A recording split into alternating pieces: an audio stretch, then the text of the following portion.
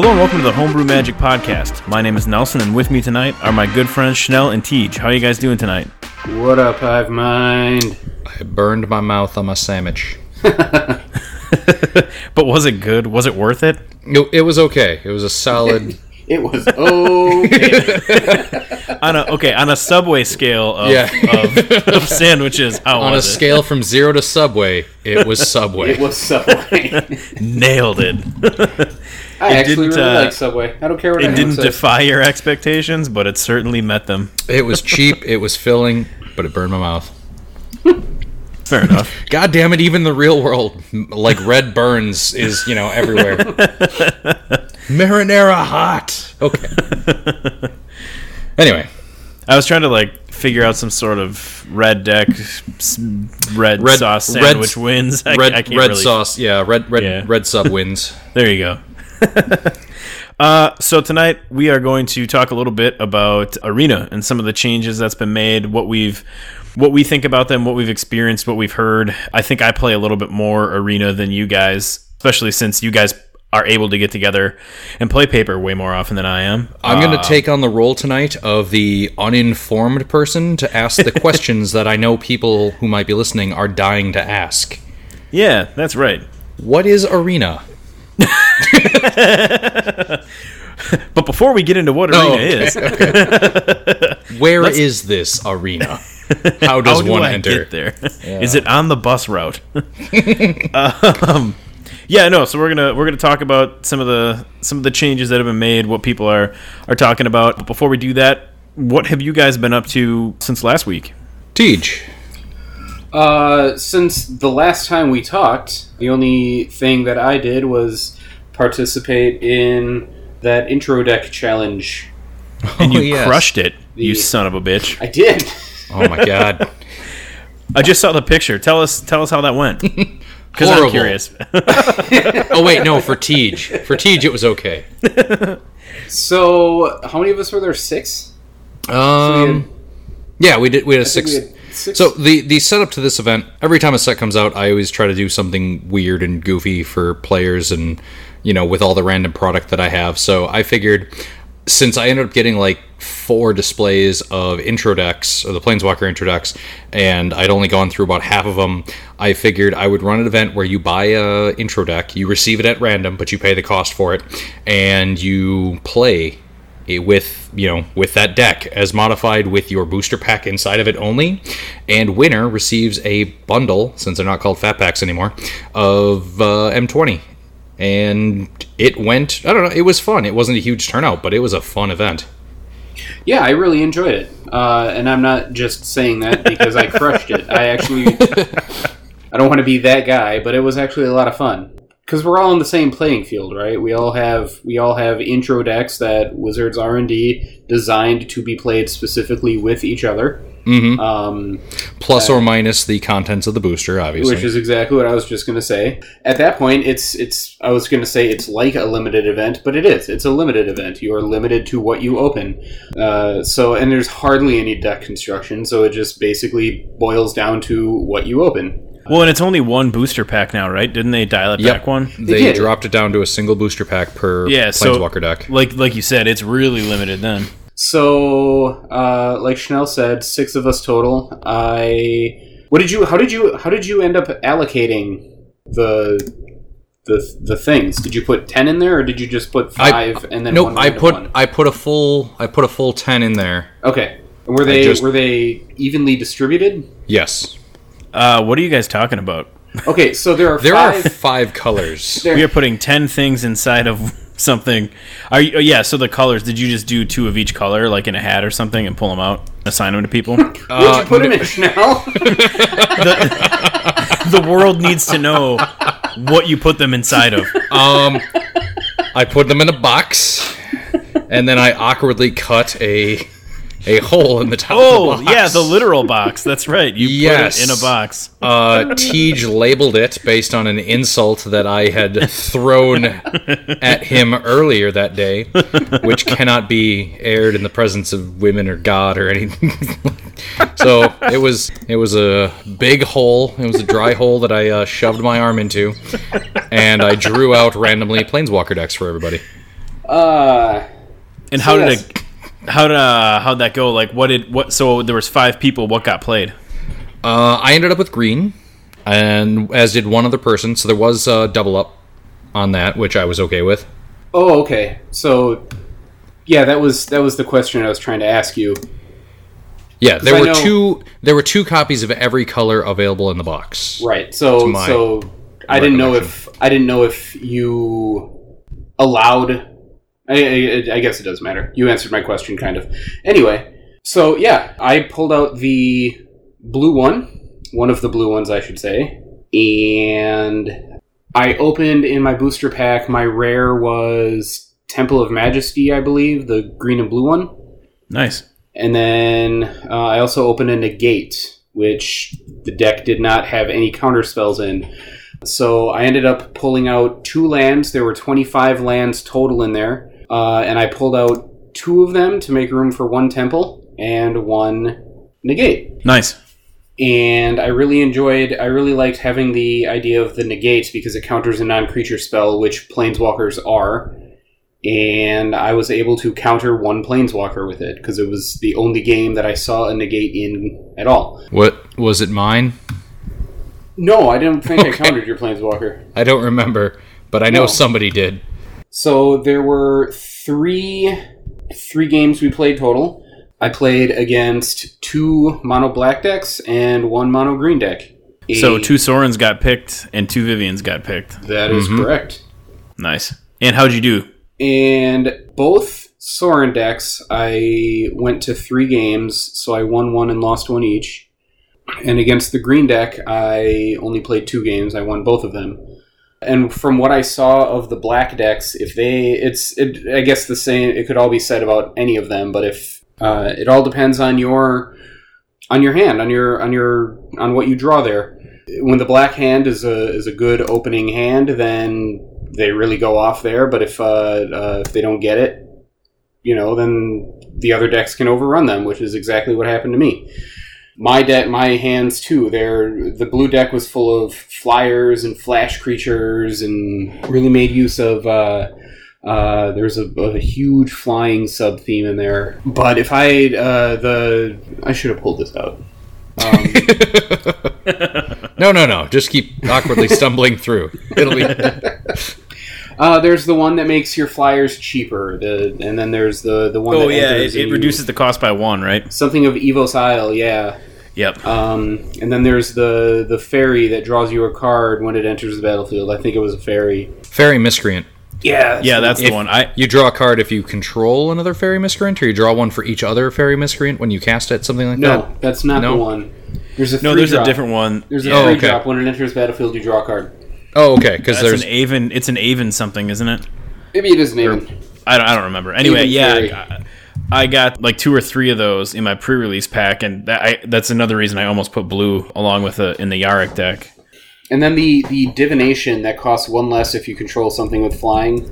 Oh, Playing I like that that for 2 one. mana is super good. Yeah, I like that card a lot. But then like a full play set of unsummons are in there, and that was my removal spell. That wasn't the negate. So during those playing against those vampire decks, those are super strong. They've got the ones that get a +1/+1 counter if your opponent lost life at the end of the turn. Those are a pain to handle. I think the vampire deck comes with 3 of those things. They get a counter every time at the end of the turn if your opponent lost life. And in the last game that I played, my opponent had all 3 of them in her hand, and she played a total of 5 of them because I had to do a lot of fancy unsummoning of stuff and bouncing things and then blocking and trying to kill them and then bouncing a lot of my own things to get effects back. And those games went up to like 30, 40 life that they had and dropped me down to 8. Like there was one game, they were up, my opponent had 39 life, dropped me down to 8 before I stabilized, and then I came back and just wrecked him. The Planeswalker, she was really good. She gives something -5, -0 until the end of my next turn, which is super strong, or I can bounce 2 things. And that was another thing that I had to really balance out. Do I want to give the lifelinker -5, -0 for a turn? Do I want to shut off the giant flyer they have that has a million counters on it? Finally, they only have 2 creatures on the board. I can bounce them both, and I'm home free. And it takes a lot for them to recover after that as well. Every Planeswalker deck has a 5-drop creature that allows you to search your library or your graveyard for the Planeswalker.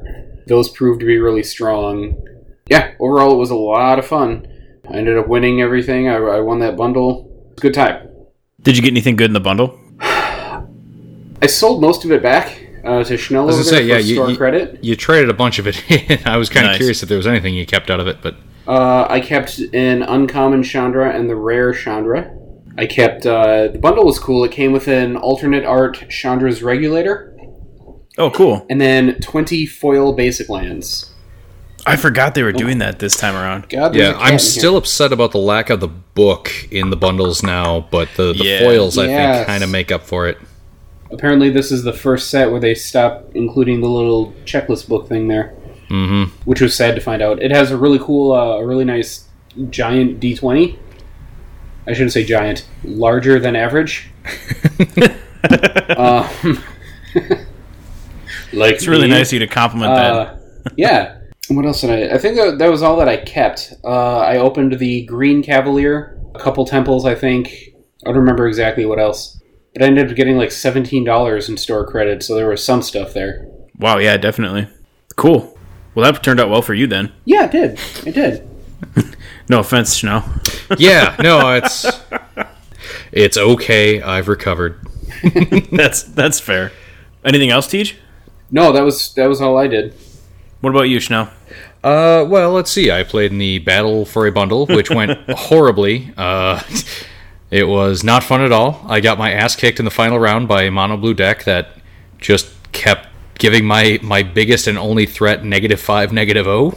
So that wasn't fun. No, it was a cool event, and I like playing in stuff like that where it's goofy sealed, where it's like low skill set on the deck construction, low skill set on the prep. It's just decision in game, knowing what to keep, how to play it. I think it's good opportunities for players who are okay at everything. They just want more practice in a slightly less stressed environment. Sure. Yeah, I agree. Because there's so many players that they want to get better at the game, but they can only seem to find the super casual kitchen table, like, no, you can take that back, I don't care, and that doesn't help you learn if you can constantly take back your mistakes. Or the other end of the spectrum where you just get your ass kicked because you made a mistake, and then you have that negative feeling of loss associated with playing your deck, and then you don't want to anymore. So if I can alleviate some of that, identify the psychology and work around it, and try to play Magic in the meantime. But no, I like the green deck. It had a lot of really cool stuff. The Barkhide Troll, a 2/2 for 2 that enters with a +1/+1 counter, and then you can pay a colorless and remove it to give it hexproof. I like that guy. That turned out to be handy. The only removal that the green deck really had was being bigger than other stuff, or...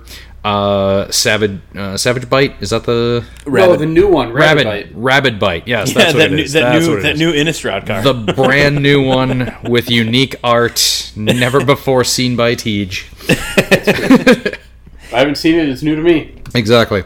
No, that was the only real removal in the deck, but other than that, it was there's a playset of Growth Cycle, which is my favorite core 20 card.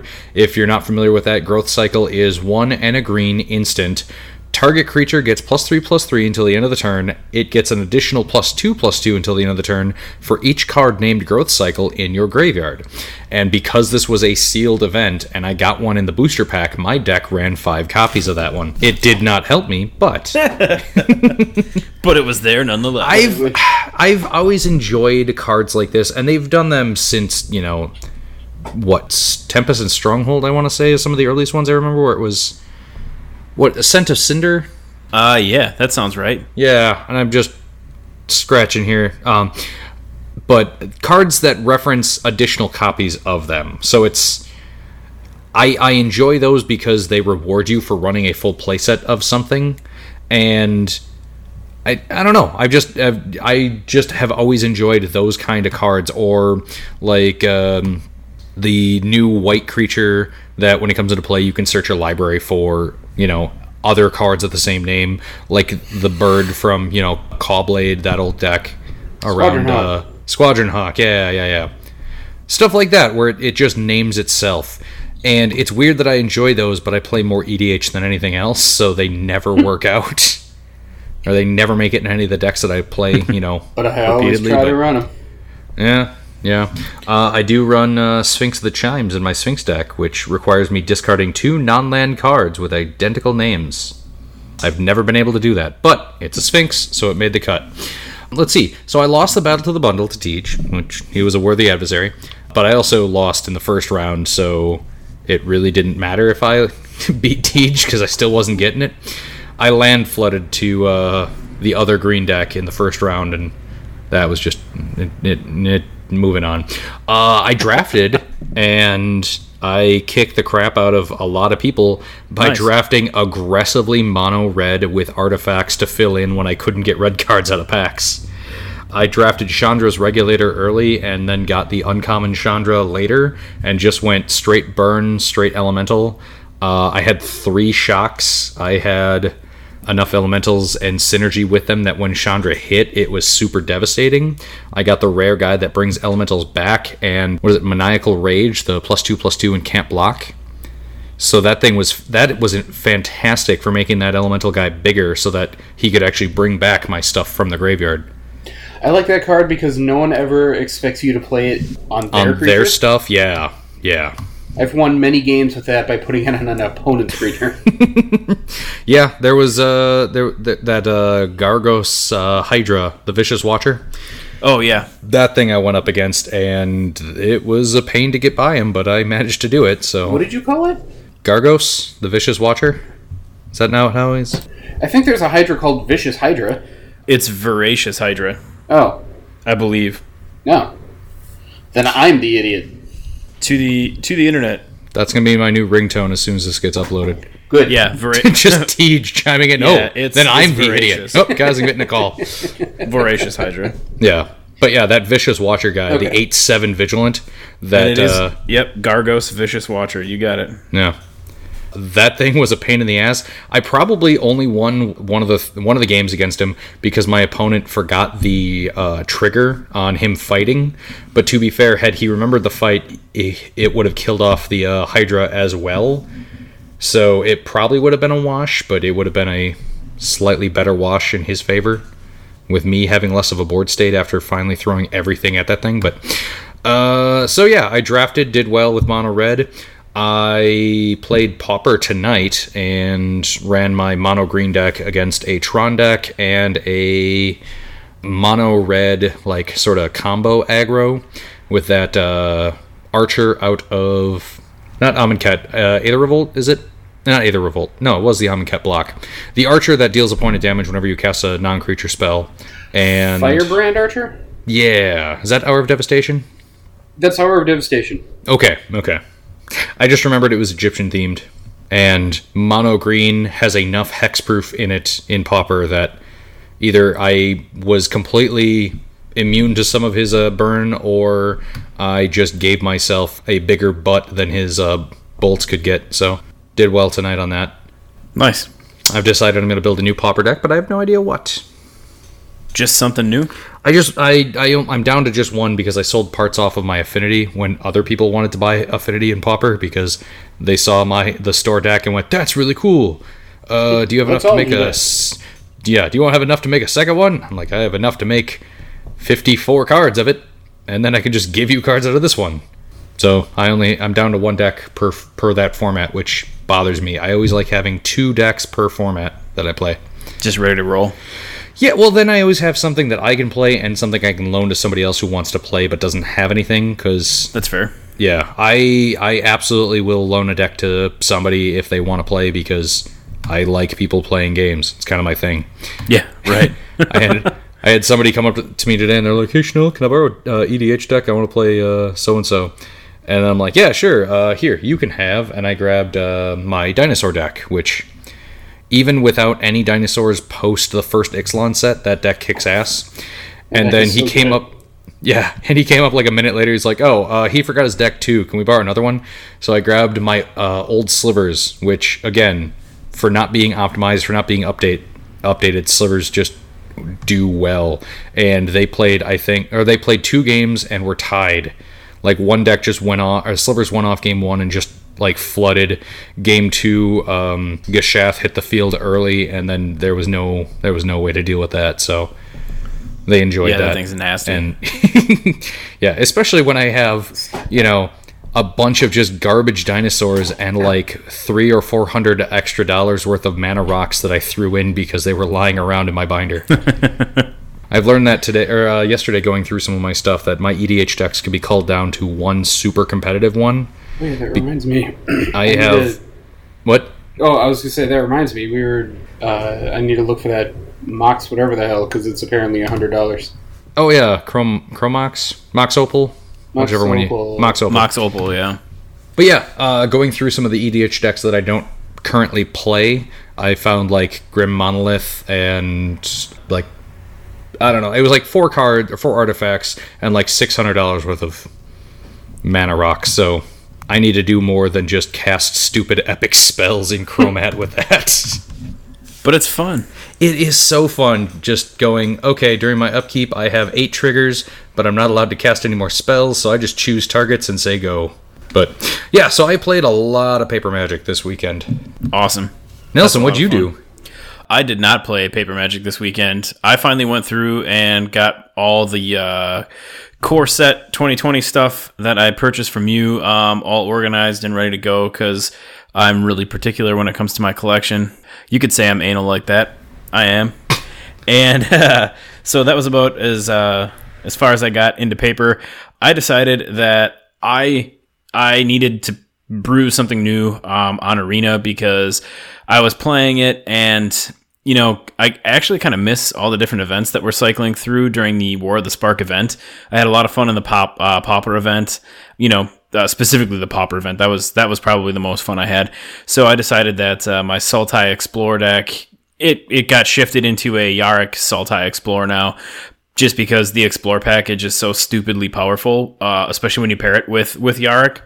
So I decided to build a Yarok Harmonicon, which is kind of what I've seen other people play. Basically, if you're looking at kind of the new archetypes as far as what's, I've seen a lot of core set cards, especially God's Willing and things like that, are put into Feather or some of these other archetypes that have been around. One of the archetypes, though, the 2 main new ones that I'm seeing are kind of this Yarok Harmonicon, where it's just abusing triggers, and then there's also the Omnath Elementals Matter, and with Chandras and Nissas and whatever else they throw in there into that package. So I kind of started off with, I'm just going to make something stupid and janky, and I have like 2 Fibble Flips in there for card draw, obviously 4 of Merfolk Branchwalker, Wildgrowth Walker, and Jadelight Rangers for the Explorers. I put 3 Elvish Rejuvenators in there to help with grabbing land, and then Growing Rights of Itlimoc is also in there, which unfortunately is going to, a good chunk of that's going to phase out in the fall. Same with the Ravenous Chupacabra. I have 1 of those in there. Path of Discovery, 2 Hostage Taker, a Golgari Fine Broker, 1 Prime Speaker Vanifar, Cavalier of Night, 1 Biogenic Ooze, 1 God Eternal Ronus, and then 4 Yaroks, 2 Command the Dread Hordes, 1 Izoni Thousand-Eyed, 1 Agent of Treachery, and 1 Endrace Forerunners, and then just a really goofy mana base, because I didn't put a ton of wild cards into the land base in the past, and I figured with half the land base rotating out in the fall, I'm not going to do it now either. So I've just got 2 Drowned Catacomb, 1 Watery Grave, 3 Overgrown Tomb, 3 Woodland Cemetery, 4 Breeding Pool, and 2 Hinterland Harbor, and then just 1 Island, 5 Swamp, and 3 Forest. So it's been a lot of fun. It's really hit or miss. So if people can get a board state built pretty quickly, I have a hard time dealing with that. because Yarok costs 5 mana. So I definitely need to kind of reconsider and get some more removal in there, whether it's direct removal spells like Cast Down or any of the other cool removal spells that are going to rotate out, or even more Ravenous Chupacabras, just because if you play that when Yarok's on the battlefield, you can wipe out 2 creatures, which is pretty awesome for just 4 mana. So I've been futzing with that, looking forward to actually getting to play test that and tweaking that. I thought about going Omnath, but I decided I like Sultai colors. They're a lot of fun. You know, I had looked at a teamer build for Omnath, but didn't do it, not yet.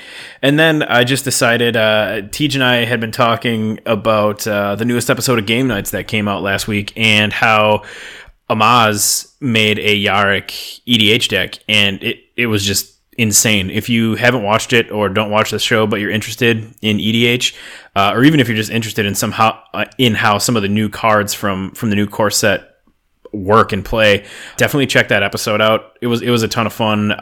What were the commanders? It was Golos, the Tireless Pilgrim, Kethis, Hidden Hand, the what is it? Kaikar? Is that the name of the flyy? The bird legend? Spirit. Thank you. Yeah, Yep. the Bird with spirits. Yeah. Yep, that guy, Yeah. and then obviously Yarok. And it was. I a believe great that one is episode. pronounced Kakar because it's a bird. Yeah, you're probably right. Kakar. So I decided that I'm going to work on a budget Yarok build. There's another guy that I like to watch on YouTube called The Commander's Quarters, and he does a lot of EDH budget deck tech. So in his vein, I'm going to, obviously, Yarok's going to be the commander. He's a little bit more pricey, but I'm going to go through, and my self-imposed limits are that it's got to be rares or uncommons, rares, or mythics that I already own, or that I can procure for less than $1. And I want to see what kind of crazy shenanigans I can get a budget deck like that built up to. Luckily, I already have a Panharmonicon, so that's definitely going in there too, because I just want to go nuts if I can. But yeah, that's what I've been up to. That's what kind of shit I'm planning for the future, and where I'm going to go. But you know, talking about Arena, we kind of touched on this last week. We had the big update recently, and with it, the new mastery system, which is a whole new rewards system. There is a free-to-play tier where you earn rewards basically like every other level, or you can pay gems, and you can get the, I don't even remember what they call it, the accelerated or the fancy, you know, maybe it's mythic. I don't remember. There's probably a term for it. Anyway, you can pay and you get more rewards, and I believe it's a reward every level that way. You get mastery orbs faster. You know, that's a way to get the holographic alternate art for a lot of your cards and things like that. But when they first rolled it out, they decided, without really giving any warning to players, that instead of the tiered win system where you just needed 15 weekly wins in order to get all your prizes, your coins, your card packs, all that stuff, and you could sit down and you could knock it out in a couple hours all in one day, or you could spread it out throughout the week. Well, when they first released this update, they totally changed that. You got experience points for your first 3 wins of the day, and then after that it was coins and things of that nature. And then you got, I believe it was 250 experience points per win per day, and then your dailies were 800 experience points plus whatever gold, you know, as those came through. So this caused a big issue with a lot of players because, you know, people have jobs, they have families, they've just got other stuff going on, or something happens that week, and, you know, you can't play every day or nearly every day, and they felt like they were being punished for not sitting at their computer for extended periods of time every day, and that's just not realistic for the majority of people. So people got really pissed about it, and, you know, we talked about it before, and actually Wizards in the most recent patch did fix this. They went to, you can now, it's back to the 15 wins. You get X amount of points, experience points per win, up to 15 in a week, and you can do it all in one day. You can spread it out, and so on and so forth. So I just wanted to, you know, kind of get initial opinions. I think I play on a more regular basis than you guys do, but I mean, do you think as players, would that have upset you guys also, kind of turning around that incentive, and now it's almost like forcing players to play in order to feel like they're actually getting the most out of the system? And maybe that skews more towards people who actually paid for I'm kind of like keeping my thought train No, going. keep going. good. Maybe that skews more towards people who, actually paid the gems, or, it's like whatever the equivalent of $20 is. I think 3,400 gems or whatever it is in the store. So then you get it for that entire season that master system is out. And, so maybe it hurts those players more, like, hey, I paid for this and now I can't even play it on my own terms, so I don't know. I guess when I initially saw it, I thought that was pretty dumb and a really bad move on their part, where it seemed like they were taking a system that worked really well and just breaking it for really no reason, unless they're trying to just say, hey, look how many players we have every single day, rather than over this time we've had this many sessions or this many games. I don't really know what they were going for there, and I personally think it was stupid. I don't know. Well, having not really played any Arena since the update, I asked some of my customers today what they knew about the system and everything, and one of the kids basically said, yeah, they just implemented the Fortnite reward system. That was apparently how they did it. So I'm guessing the move was, how can we get more money out of Arena, and by limiting rewards based on the people like who are just grinding Arena so that they don't have to spend any money on it, and making it so it's a little bit more drawn out, they're making spending actual money slightly more appealing for that. Okay, you get technically more for it now with the like secondary rewards if you're like Master Race or whatever the hell they call it, but well, and I forgot actually, now that I'm glad you said that, because Master Race? No, not Master Race. Not the Mastery track. I was going to say track, but to be fair, races and tracks is talking where about I see where you're going. Talking about Fortnite and like pay to win, because that was the other part of this controversy was, hey, guess what? Too bad you can't play every day, but for just 250 gems, you can buy the next mastery level. Yeah, and there was I think there's 100 mastery levels, so people were pissed. Like, seriously, I'd have to spend 25,000 gems potentially if I want all the levels but can't play consistently. And I mean, I don't know what that is, not looking at the cost in the store, but that was the other part of it. And the last I checked, that feature was still there, but Wizards did say they're going to do away with it in the near future so that you can't just buy it.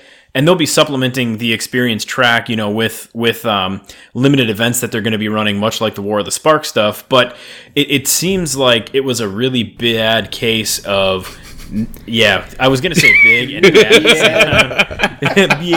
It was I do my best to not just sit here and openly laugh at you while you're talking, but I can't. I cannot remain silent any longer. That was like back. That was a big mistake. Was that an early episode of this show, or was that in Beard Gamers where I said Wizards of the Coast? That was Beard Gamers when we did, yeah. And it came out Wizards of the Coast, and it was the most Wisconsin thing I've ever said in my entire life.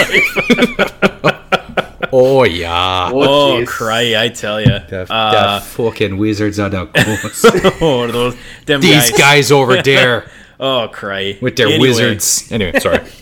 So, God, I almost did it again. It wasn't even an almost. I just straight up fucking did it again. What I was gonna say is, so, Tej, what were your thoughts? What were you gonna say? So, Arena. I don't know how to start this up. Yeah, I just feel like I've completely don't accidentally say Master Race because I did. That's accidental horrible racism is my shtick, so you back off. Deal. So Arena suffers from what every other popular pay-to-play app suffers from, and that is the idea that the more money you put into it, the better you're going to be at it. Magic is a little different because it's a lot of skill-intensive stuff.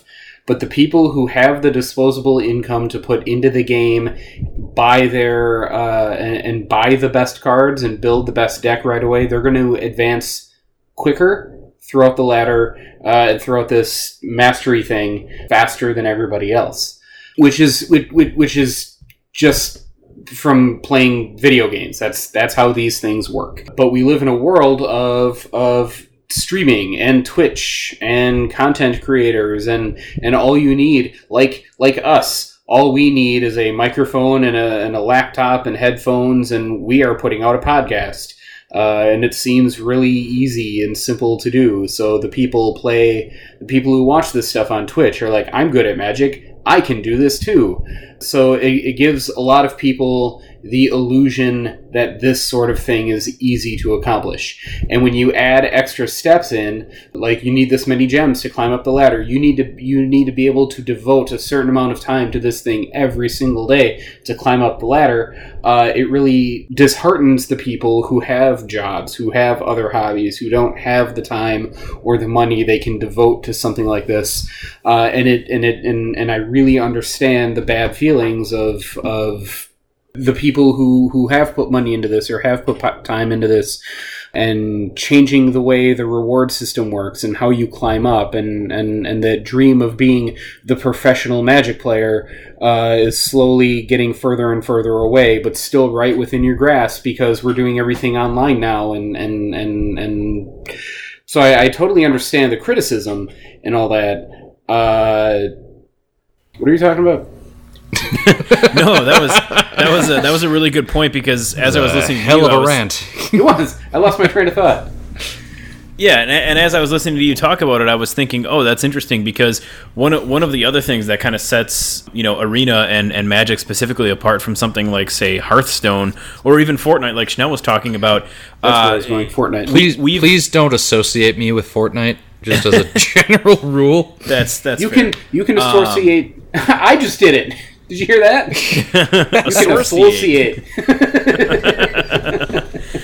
No, the difference is that Magic is, there are people who put money into paper Magic, and that's not a cheap endeavor in and of itself.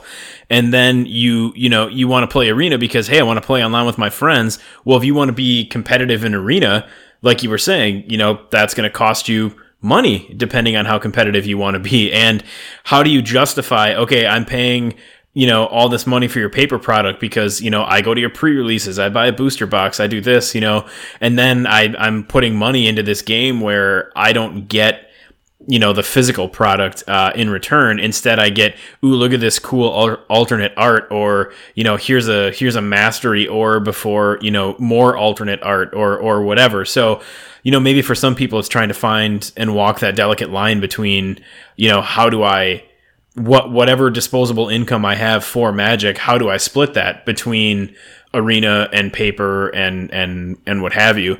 I know I personally prefer to spend my money on paper Magic, but that's not necessarily how everybody else wants to do it, or will do it. Well, and without any sort of secondary economy for Arena, it's a lot less likely for certain groups of Magic players to throw money at it when they can just, work for it and spend time with, getting cards, getting, pro or whatever that is they need for the decks.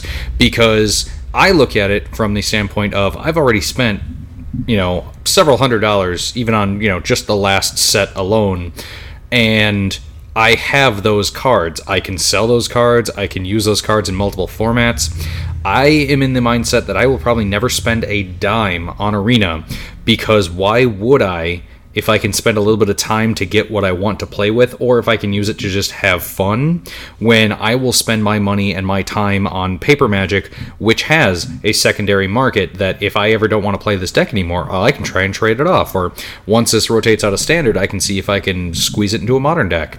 I just picked up, I'm one Leyline of the Void away from finishing my sideboard for my blue-black mill deck in Modern, and that is fantastic. So I'm happy with the box and a half and random packs and pre-releases that I've gone into, and that stuff is going to continue to benefit me, so I don't mind spending cash on it. But Arena, it's you have it, and there's nothing you can do with it if you ever get bored of it. Nobody else can have access to it. All the skins are just for those cards, which is weird. Some of the sleeve stuff is kind of okay, but yeah, it's I can't justify spending money or spending that much time to try and grind out something with no tangible value. Yeah, and I think that's a really good point. even outside of the fact that there's no real secondary market, you can't trade with people. You can't even take, say, okay, well, I'm sick of, playing with rotation coming up. Okay, I don't really want to play historic, so I want to trade off my set of Carnage Tyrants or whatever. You can't even do that to exchange them, for different.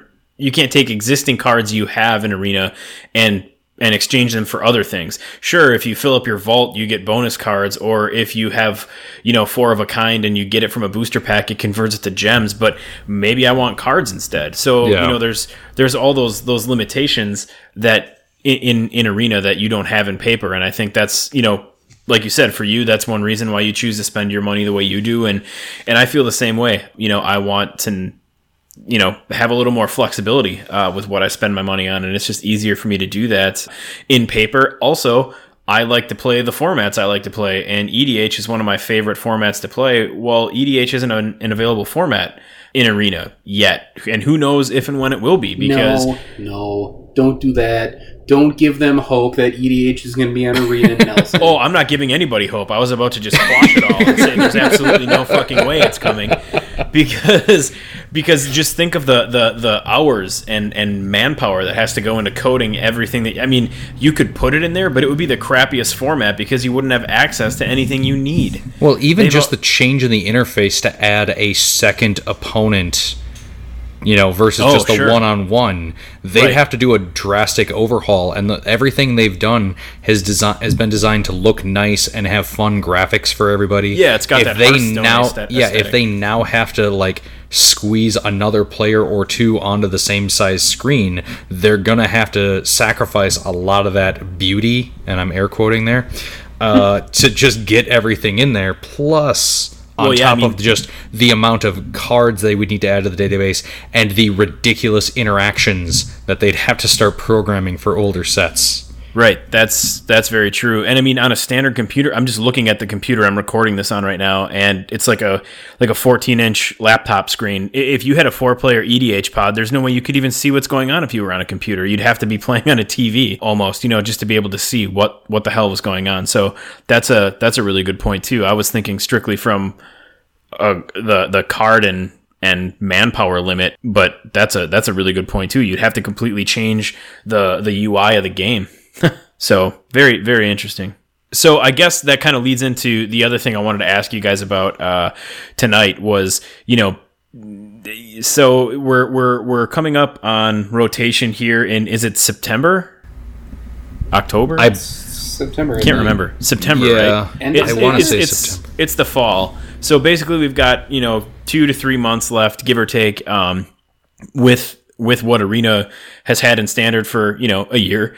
And we're getting ready for rotation, and that means that that's going to be the introduction and the foray into their new Arena-specific format, which they have called Historic, which is really funny because if you try to net deck anything Historic or just do a Google search for Historic, Magic or MTG or whatever, it will pull up deck lists specifically from Dominaria, and they're all, Historic spells. So artifacts and legendaries and whatever. I thought that was funny as I was doing show prep and trying to look up the Historic format. I was like, wait, this isn't at all what I was looking for. But it's also interesting. So when the beta for the game first came out, we were still... Amonkhet and Kaladesh blocks were still in standard, and obviously they've since rotated out, and they rolled out that big update and completely removed those blocks to get ready for what is in standard now. And people have been clamoring as part of the Historic transition, are we going to get those cards back since they've already been programmed? And Wizards has said, nope, you're not gonna, because they think the state of standard and the game, the meta, is healthy. So I just thought that was a really interesting point where you're going to be changing a meta because you're doing a set rollout. So you're saying it's healthy now, but why wouldn't you give people more options if the whole idea of the Historic format is to kind of open up, it's the modern for Arena, if you will, or Standard. I thought it was going to be called. Plus. Yeah, I was going to say I thought it was going to be called Standard Plus originally. When did they announce and change that it was? So when they did Historic. the latest state of the beta, which is what, every Tuesday? Is that what it is? Or something like that? I don't know. They do it once when Garfield comes out and addresses the masses. Yeah, state of the beta. when Richard Garfield comes out and comes out of his multi-million-dollar hole.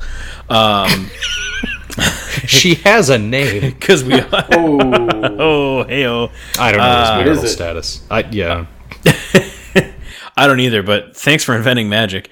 No, so like, what do you guys think about the whole idea of the fact that there are all these cards programmed, ready and available, but they're not really giving them to us? Do you guys care at all? I mean, is there stuff that you'd like to be able to play with on Arena, from those blocks? I mean, they weren't like bomb sets, but there are some cool cards. I mean, like, I wouldn't mind being able to play with Razaketh or even the first, iterations of, Ronus, Bantu, Oketra, Hazaret, cards like that. I liked Amonkhet. I liked Kaladesh and Aether Revolt a little bit more, and I would have loved to see that, but with energy and all that other stuff, I know they're never going to go back and add that to the system. But I suppose I can understand if maybe they literally had to delete that like program code to make room for the new stuff and to just move forward. So even though, yes, they may have already been programmed and maybe they're on a backup somewhere, they might not be compatible with the system since the update, and they'd have to go and redo everything from scratch anyway, and it's not worth it. I don't think it's a like format stability issue. I think it's just hey, we don't want to pay these guys to program the same cards again to make them work when we could just keep going forward from this point. Sure, yeah, it's just like a dev time and cost thing. Yeah, it's more of a practicality matter than it is a like flavor and format issue. Yeah, no, that's totally fair. What do you think, Tej? I mean, did you have fun with stuff from those sets when they were out, or do you not really care? I had a blast with those sets when they were out. And then when Kaladesh was done, Dominaria came out. And then when Dominaria came out, after that was Ixalan. Or maybe I got them backwards. I don't know. You got them backwards, yeah. The point is, every set comes out, and every set I have fun with it. And I personally don't look back often on previous sets. I'm not a nostalgic person at heart. The only thing I look back fondly on is the Lorwyn block, because that's when I started Magic, and I was really, really, really bad at Magic. And I feel like that would have been fun to play with the skill that I have today. Sure, being a better player. But in terms of Arena and wanting to bring back Kaladesh and Amonkhet, I also understand where they are coming from, but I don't just accept that this is the way it is. I am perfectly 100% okay with what it is, because what a lot of people don't always remember is that this is a highly advanced computer programming, and just because we have the things stored somewhere doesn't mean exactly what Snow was saying. It might not be compatible with the system that we have now, and everything that's in the system now is constantly being updated with every single update that goes on. When they were making Arena and they were playtesting it, and they had people playing this before it was in an open beta and anyone could join in, we needed cards to be able to test this stuff with, and what better cards to use than whatever was currently in standard. And that was there as a for a purpose. And I can't say whether or not they actually timed out the Arena release so that Amonkhet and Kaladesh were the test ones, and that they wanted Historic to start with Ixalan and go forward. I don't know if that's true or not. It could be, it could not be. But the point is, everything has to have a beginning. Everything has to start somewhere. And at some point, they are going to be okay with the product they are putting out, and you just need to look ahead and not look back. And that goes for every single thing in life. So... Wise words, Tej. Right? Yeah. Philosophy with Tej. Yeah. It's a really good point, though, that you're making. I mean, I completely agree with everything you're saying, because, it's one of those things where people are complaining. And okay, so Here's a really good example. I totally understand and I agree with the moves Wizards made to walk back the mastery rollout that they did, where they said, okay, you know what? We're not going to punish you if you can't play every day. We're going to go back to you get up to 15 wins a week. You can earn experience for. You can do it all in one day. You can spread it out over the week. That's great. I'm cool with them kind of, I don't want to say giving in, but listening to players, reacting to the community and saying, you're right, we messed up. We'll go back and do it this way. Now, where in this case, you know, like you're saying, if they just kind of coalesced every time somebody said, you know, complained about something that they did, well, then they'd constantly be, you know, doing everything people wanted, and it's just that doesn't work either. Yeah. And too many amateurs think they're game designers, and they think that their opinion is equally valid just because they can post it on the internet. Like right. We're doing right now. Right. And it's not even that I'm glad Wizards isn't caving to the public. Wizards isn't listening to that sort of stuff. Right. They don't care. And they don't care because they have a specific plan, not because they're cold and heartless and just want to make another buck. No, but they know where they're going with it. Exactly. And even if they do want to make another buck, that's okay. They're a business. They're a business. That's what they're there for. Yep, agreed. But the point is, I'm not concerned that Wizards isn't listening. I'm concerned that there's a large portion of the community that thinks they're more important than they really are, and that their voice needs to be heard over other people's voices. And that's a kind of a dangerous mentality to have. Agreed. Also, wow. Just slightly in that topic, but only on the topic of like two things we actually said.